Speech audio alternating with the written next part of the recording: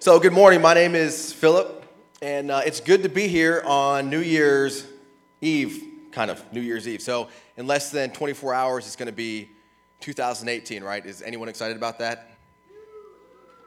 Okay. We'll just jump right in, that's cool. All right, so if you guys come over to our house for dinner sometime, there are going to be a couple things that you notice when you first walk in. The first thing is this. When you walk into our house, everything is white. Like the walls, the trim, the cabinets, the doors. I mean, everything is white except for the floors. And I think it's technically like an eggshell white with a satin finish. But everything is white, right? And so you come inside and you think, why don't these people paint their walls? I don't have a good answer for that. I grew up with a house that had white walls, not an insane asylum, just a regular house. But I think that'll probably be changing soon because Loretta and I, my wife, are having conversations about painting. So either way, first thing you'll notice about our house is that the walls inside, everything is white. The second thing you'll notice is that when you sit down on our couch, all of the furniture is arranged to facilitate conversation. Of course, once you sit down and you're like, oh, we can talk to each other, you probably start looking for the real thing, which is like, where's the TV? Why is there no TV on the wall here in the living room? Well, it goes back to that. This all started with a story when Loretta and I got married. So we did the Justice of the Peace ceremony. I was in the Marine Corps. Loretta and I got married, and then I deployed 3 weeks later in the Marine Corps, right? And if you've ever been in the military or know anything about the military, there's a whole lot of hurry up and, yeah, that's like the story of my 4 years in the Marine Corps, hurry up and wait. So during one of these wait times, I'm reading a magazine, and remember, I'm a newlywed here, right? So I want to make sure my marriage is going to be good when I get home. And one of the things I read is that couples with a TV in their bedroom spend 80% less time doing married things. You understand what I'm saying? You're like little kids in the room or something. So as a newlywed, I'm like, okay, I'm obviously not going to have a TV in our bedroom. So as soon as I had a chance to email Loretta, I said, hey, babe, I know you're putting our apartment together. There cannot be a TV in our bedroom. Consequently, there's no TV in our house. So you can do with that what you want. 4 kids later, right? Yeah. So the third thing you'll notice is that we have artwork from our kids taped all over our walls and our doors. And I don't mean like, you go on Pinterest and you find some really nice bulletin board, cork board. It's like perfectly framed up there, and like you got the pins on there, and the papers themselves are framed. None of that. I mean like just pulled out of the backpack, still crumpled up, has like juice stains from lunch on it. A 4-year-old took tape and stuck it on the wall, and it's probably going to rip off paint when we take it off. Like, that's the level of kidness in our house, and that's what you'll notice when you come inside our house. We have white walls, there's no TV, and there's pictures from kids taped all over the place. Now, the third thing, the pictures taped all over the place, is what I want to share with you guys today. And it's this. Specifically, there's a picture that our oldest daughter, Jocelyn, drew. She's 7. She'll be 8 in February. And it's a picture of a cutout heart. It's white. And then in blue block letters, you'll see right here, it says, love is the best, an exclamation point with the red heart underneath, right? Love is the best. That's from my 7-year-old daughter. Proud daddy. Now, I didn't do the responsible thing and ask, why did you write that or anything like that? But I did take note, because I think that's a sentiment we can all relate to, right? Love is the best. We're going into a new year. Can't we just love each other some more? If only it was that easy, right? So depending on your perspective, 2017 has been crazy. Either crazy bad or crazy good, somewhere in between, but generally the feeling is 2017 was a whirlwind of a year. A lot of stuff going on, both good and bad. So in 2017, we've had a peaceful transition of power with a new administration, which is a good thing. and a hallmark of a stable democracy, yet hurricanes and wildfires ravaged entire regions, leading to unimaginable human suffering. In 2017, medical advances have made the world a safer, healthier place, and yet mass shootings, here in the United States at least, have unfortunately become a part of life. In 2017, technology has enabled the world to become flat. We can Skype with people in Indonesia that we're supporting, church planners there, leading to unprecedented opportunities to learn, grow, and connect. And yet, here in the U.S. at least, we can't figure out race relations. I mean, all this great stuff and all this bad stuff, what in the world is going on? Love is the best seems like it's the right answer. I mean, how many times you turn on the news, check Facebook, Instagram, Snapchat, the list goes on, and you see all this crazy stuff going on, and you just want to say, guys, can't we just love each other? Why can't we just get along? And let's be honest, how many of us have gone on there and posted, why can't we just love each other? All right, there's one honest person here. Sorry. Thank you. So if 2017 was crazy, what does it mean for 2018? How do we respond as Christians, as followers of Christ? How do we respond to what happened and position ourselves for 2018? Do we set big, hairy, audacious goals, work hard to achieve them, and pray that God would help us achieve them? It's kind of on my list, if I'm honest. Or do we respond to 2017 by lamenting the fallen condition of our broken world, our selfish country, our unjust state, and even our sinful selves, and just lose hope? Or do we fall back on witty sayings and platitudes like we just covered over the past couple weeks and resign ourselves to saying it is what it is? I think we can all agree that for 2018, we need more love in our world, and if we're honest, we could use a little bit extra love ourselves. So what does it look like to love? And more importantly, what happens when we choose to love? Thankfully, the Bible has an answer to this. That's good news.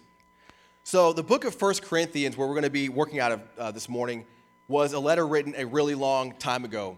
The author is a guy who was first the chief church persecutor. He started his career trying to kill Christians, and then had a 180 encounter with God, saw Jesus, and then was the number one church planter for I don't know how many hundreds of years.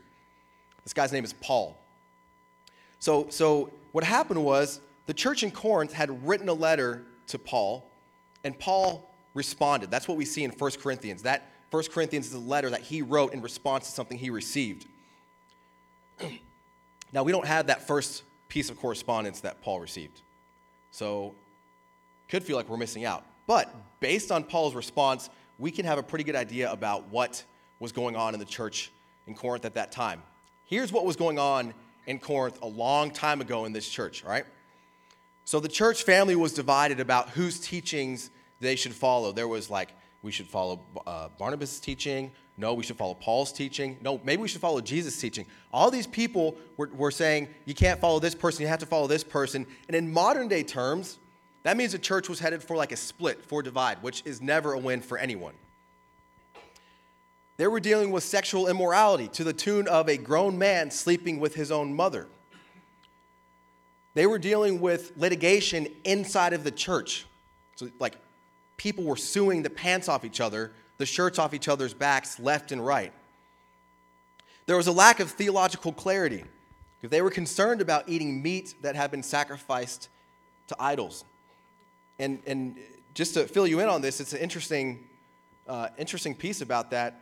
A team of us here from Christ Community Church have partnered with Refuge Louisville and have been loving and sharing life with a refugee family over the past couple, 6 months or so.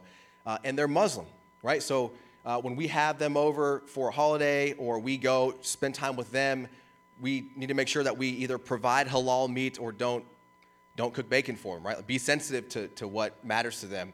And so we had the conversation of, can we eat the halal meat because it's prepared a certain way in accordance with the laws of Islam? I mean, that's a real thing back then and now.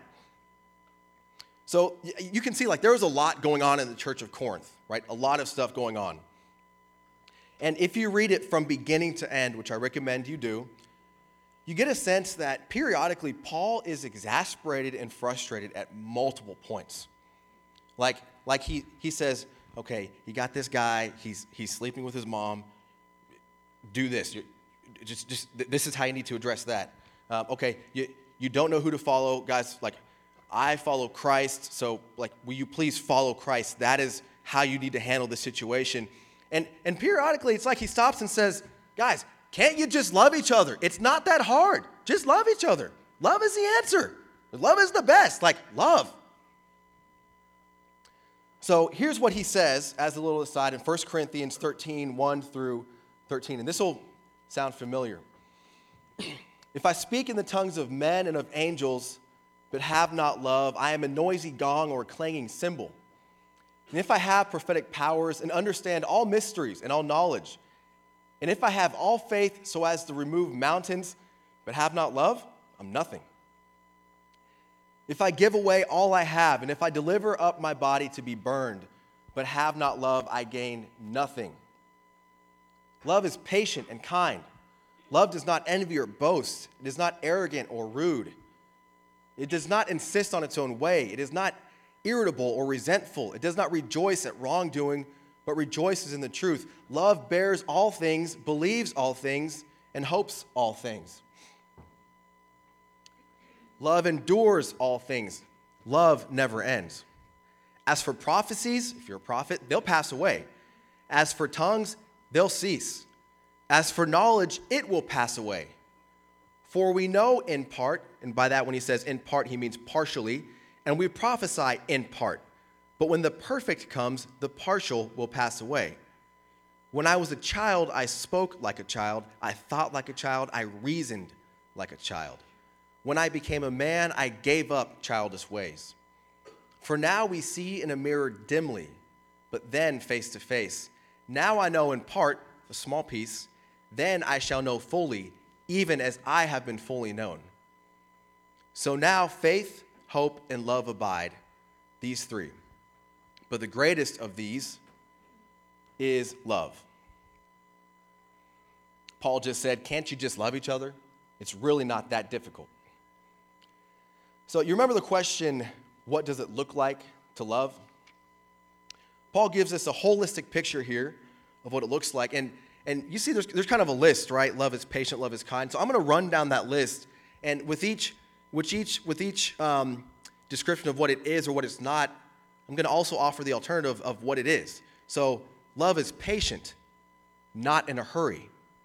Love is kind, not rude. Love does not envy, it celebrates. Love does not boast, it honors. Love is not proud, it's humble. Love does not dishonor others, it encourages. Love is not self-seeking, it looks to the welfare of others. Love is not easily angered, it is long-suffering. Love keeps no record of wrongs, it assumes the best. Love rejoices in the truth, even when it hurts. Love protects and allows vulnerability. Love trusts, enabling honesty. Love hopes and always believes. Love perseveres and doesn't run out. Love never fails because love always wins. So this isn't just like an arbitrary definition of love. And instead, Paul is expanding on what he said earlier in the letter in chapter 11, verse 1. Paul says, follow my example as I follow the example of Christ. So this list isn't like how to be the best fill in the blank you can be, right? This list is what it means to love like Christ. So love never fails, love always wins. That's a powerful statement because it's true. So while Paul provides us a very poetic description of what it looks like to love, Jesus shows us what happens when we choose to love. That's kind of the kicker, right? Love isn't just a feeling. Love isn't just an emotion. Love is a decision. Love is a choice. Love is intentional. Here's what happened when Jesus chose to love in Luke chapter 4. And Jesus, full of the Holy Spirit, returned from Jordan and was led by the Spirit in the wilderness for 40 days, being tempted by the devil. This is a story of Jesus being tempted in his response and choosing love. And he ate nothing during those days, and when they were ended, he was hungry. The devil said to him, "If you are the Son of God, command this stone to become bread."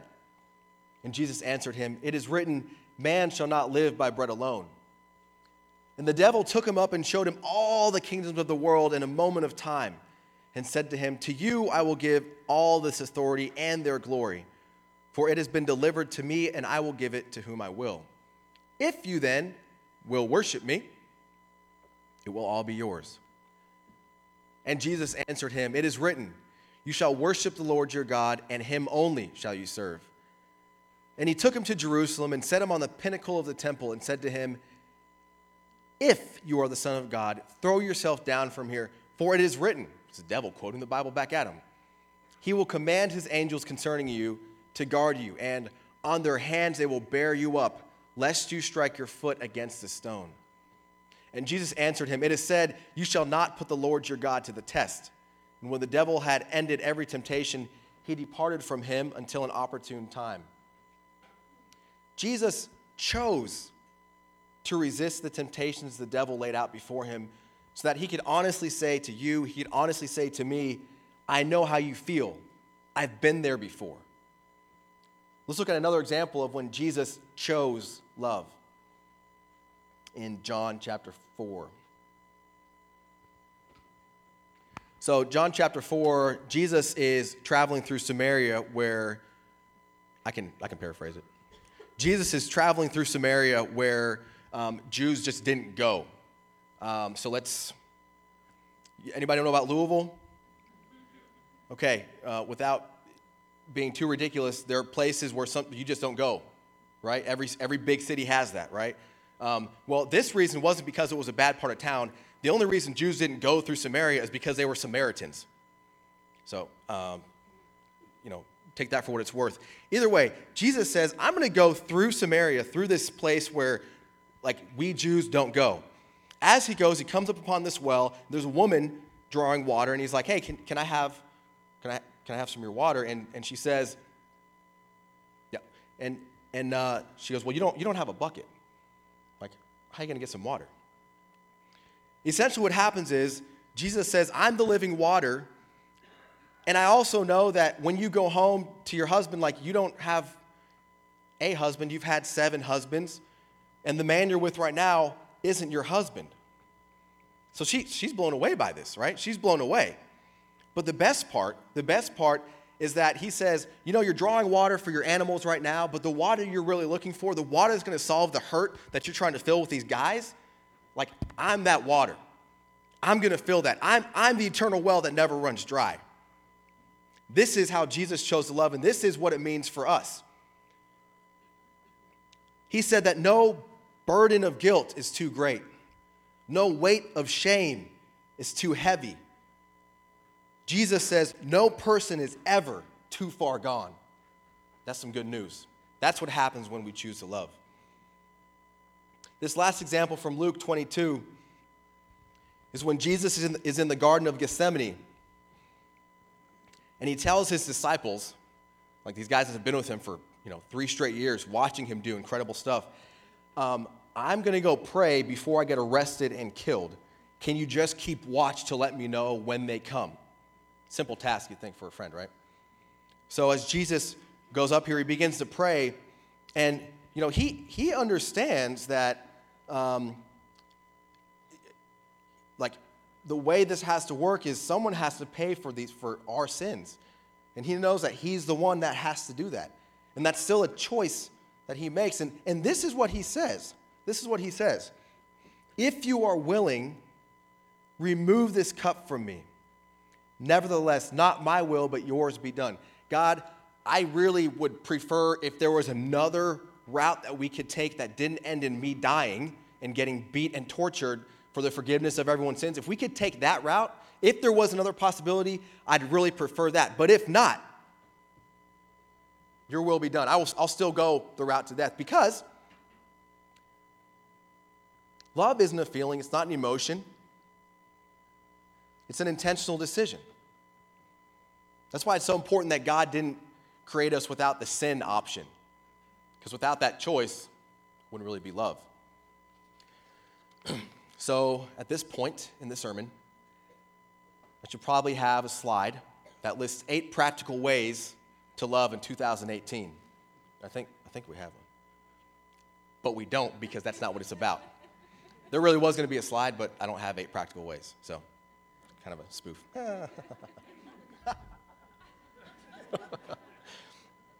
All right. So, a listicle would be great. Like, here's 8 practical ways in 2018 that we can go love. And that's good, right? We'll get to that at some point, I'm sure. But there's a core concept of what it looks like to love Jesus, and I think that it's important we understand that. And it's this: right actions with wrong intentions don't make it okay, and neither do wrong actions with right intentions. That's why Paul said, if you can preach the gospel in 5 different languages, or speak in tongues of angels, if you've memorized the entire Bible front to back, if you've got more faith than anyone, even your grandma, or if you give all your things away to the poor, that doesn't matter unless it's done in love.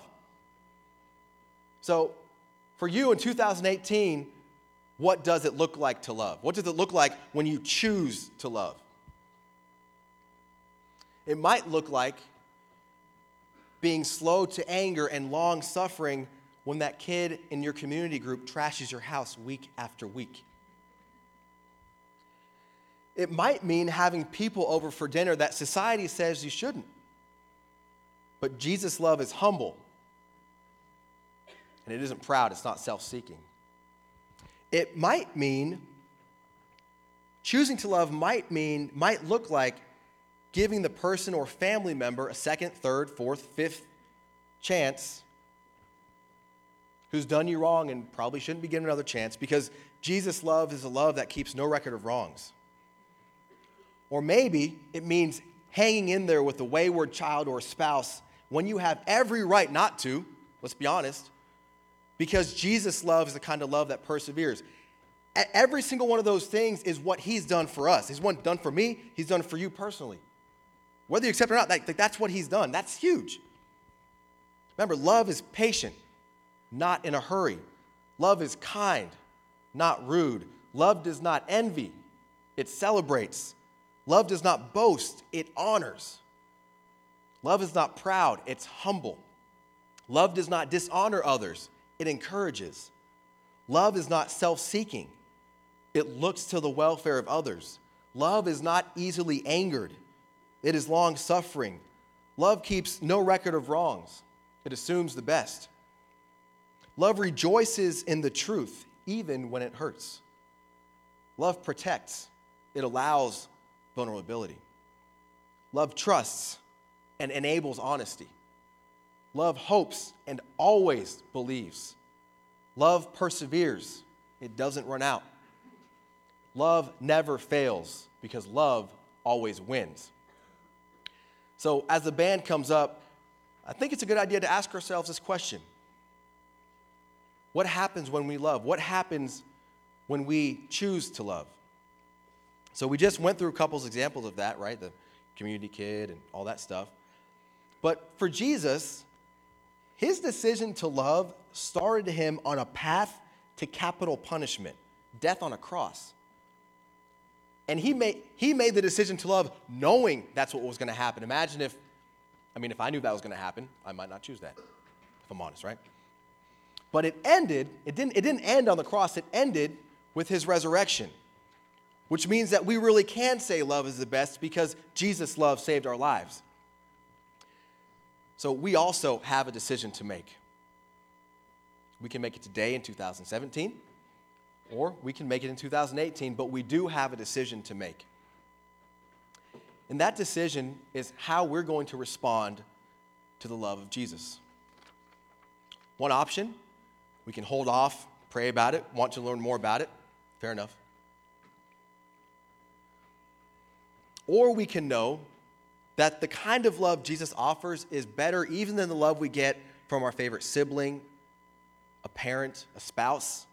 It's better than that, which is kind of hard to imagine sometimes. But that's how good Jesus' love is.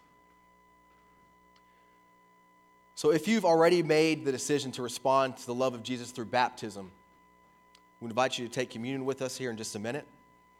And after we pray, you'll take the bread, dip it in the juice, and return to your seat. And take the time to reflect on what Jesus did for us on the cross and in the empty tomb. But if you're contemplating how to respond, we've got some people in the back. I'll be in the back. You can meet us back there, and we're happy to listen, to learn, and to share more about the love of Jesus and what it can mean for your life. Let's pray.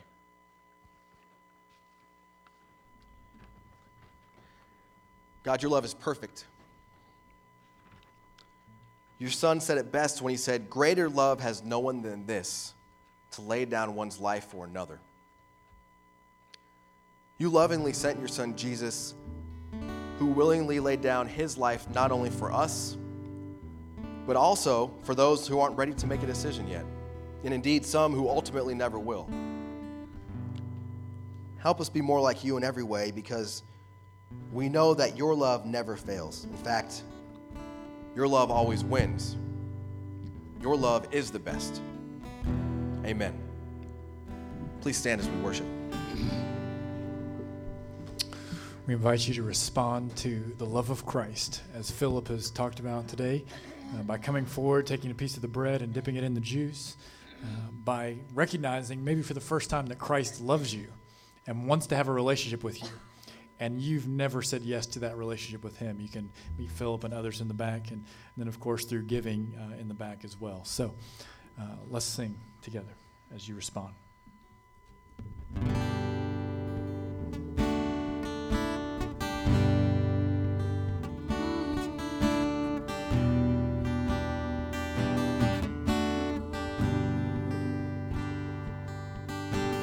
Brothers, let us come together, walking in the Spirit. There's much to be done. We will come reaching out of our comfort, and they will know us by our love.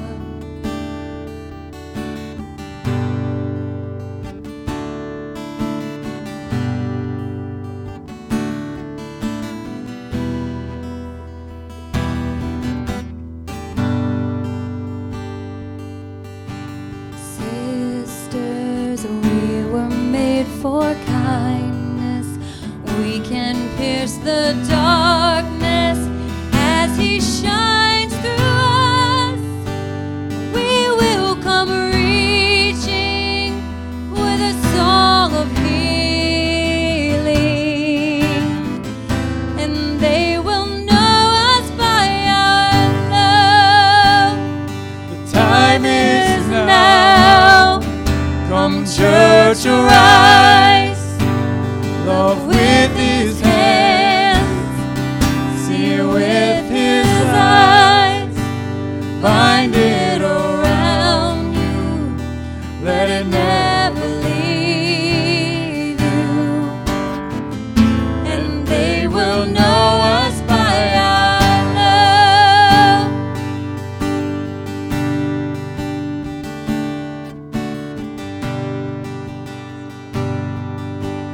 Brothers, let us come together, walking in the Spirit.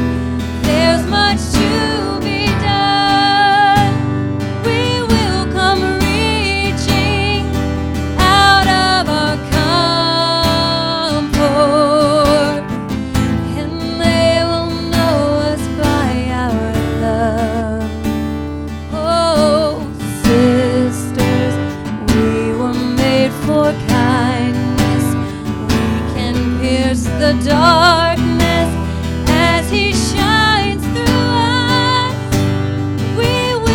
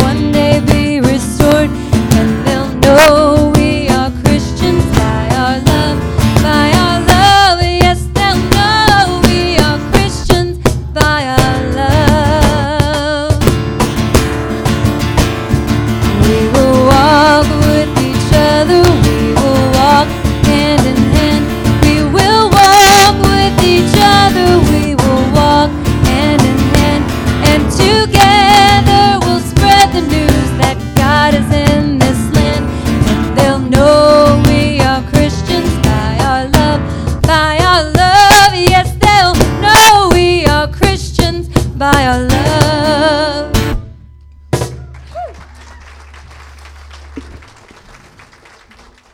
They made me play that one. I don't know that song. Let's tag a whole song. Let's tag a whole song. Just and do it twice. It's good. Let's do it again. Welcome to Christ Community. Hey, they will know we are Christians by our love when we go outside and show our love, right? That's what we're all about here, and that's what we pray and hope happens in our lives and our stories as we go out in 2018. Amen? So, we need some encouragement while we do that. We need some help and some community and fellowship while we do that. And that's why we do this little thing called community groups. It is like this arrow that shoots through all those things and keeps us encouraged while we love those who, quite honestly, can be hard to love. So if you're here at Christ Community often and you kind of know the people, it's easier for you to get in a group, right? It's just choosing, making an intentional decision, loving people. And there's 9 groups that are on the window over there that range from Sunday to Thursday and everywhere in between. And we really encourage you. Those start January 7th to get in one. Maybe you're new. Maybe you're not sure where to start. We're going to send out a text. If you will text, or if you already signed up for this list, if you will send a text to 81010, that's at the @ symbol CCCMA, we're going to send a text that has a little short survey on it that will help you answer some questions that will help us help you find a group. And we're going to do that by connecting you with real people, right? That's the important part, people connecting with people. So, get in a group. Get in a group, because if you want to love the way that we talked about loving, if you want to be known by your love, you're going to need that group of people around you that are encouraging and loving you as you love others, all right? So you're going to hear more about that over the next couple weeks, but that's your next step today. Get involved in that. Get engaged in a community group. Let's pray, and then let's go be the church. Father, we thank you for your love. We thank you for love that sent you, your son, to earth to show us what true love really is. And God, I pray that you would help us to love and encourage one another. I pray that this week we would just be challenged and inspired to begin again with you, and that we would let you write our story. We pray all this in Jesus' name. Amen. Go be the church.